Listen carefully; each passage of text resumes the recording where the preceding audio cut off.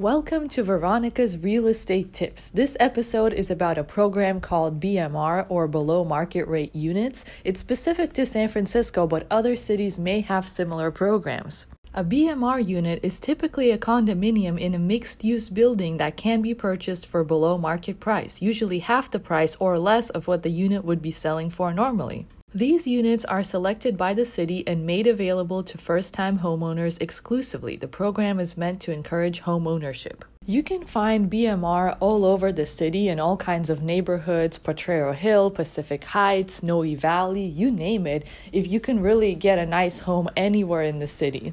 In order to find out if you're eligible for the BMR program, go to the website of the Mayor's Office of Housing and Community Development. There you will see the specific criteria which states the maximum annual income you can make in order to qualify for a BMR unit. Keep in mind the restrictions that come with owning a BMR, the most important being that it must be your primary residence and you cannot rent it out. Not being able to rent it out is a deal breaker for a lot of people, but it's designed for home ownership. It's designed for someone who doesn't make as much income as the typical San Franciscan to be able to live there and just enjoy it, be able to live in a nice place, but for half the price. Another thing is that you will still be responsible for paying the Homeowners Association dues, which can cost anywhere from $300 a month to $1,000 a month.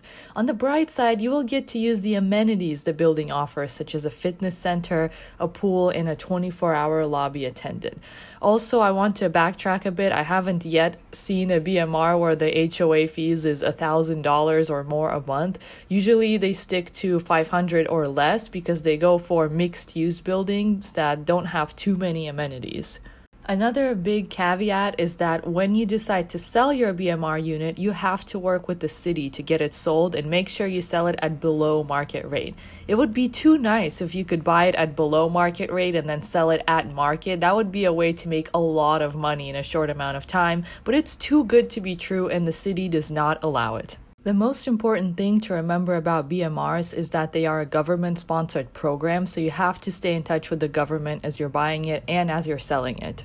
And the government has a lot of processes, so it takes a long time to sell or buy a BMR. It usually takes at least a month for the government to approve your purchase, and then it takes another 3 months for your loan to go through and everything to be finalized. I've helped someone buy a BMR this year. The unit has already been on market for 5 months before the buyer made an offer. They made an offer in August, and they didn't close until November because the process takes a lot of time. The city of San Francisco has a list of people actively looking for BMRs, so every time a new BMR comes on market, the city does a lottery and a buyer is randomly selected to make their offer. If the buyer from the lottery does not make an offer, the city selects the next buyer on the list. If the list is exhausted and no one has made an offer, then it goes to first come, first serve, and new buyers are able to register with the city and make an offer. If you live in the city, please share this with your friends because it may allow some of your renter friends to become homeowners. Thank you very much for listening to Veronica's Real Estate Tips. Stay tuned for the next episode, which is about escrows.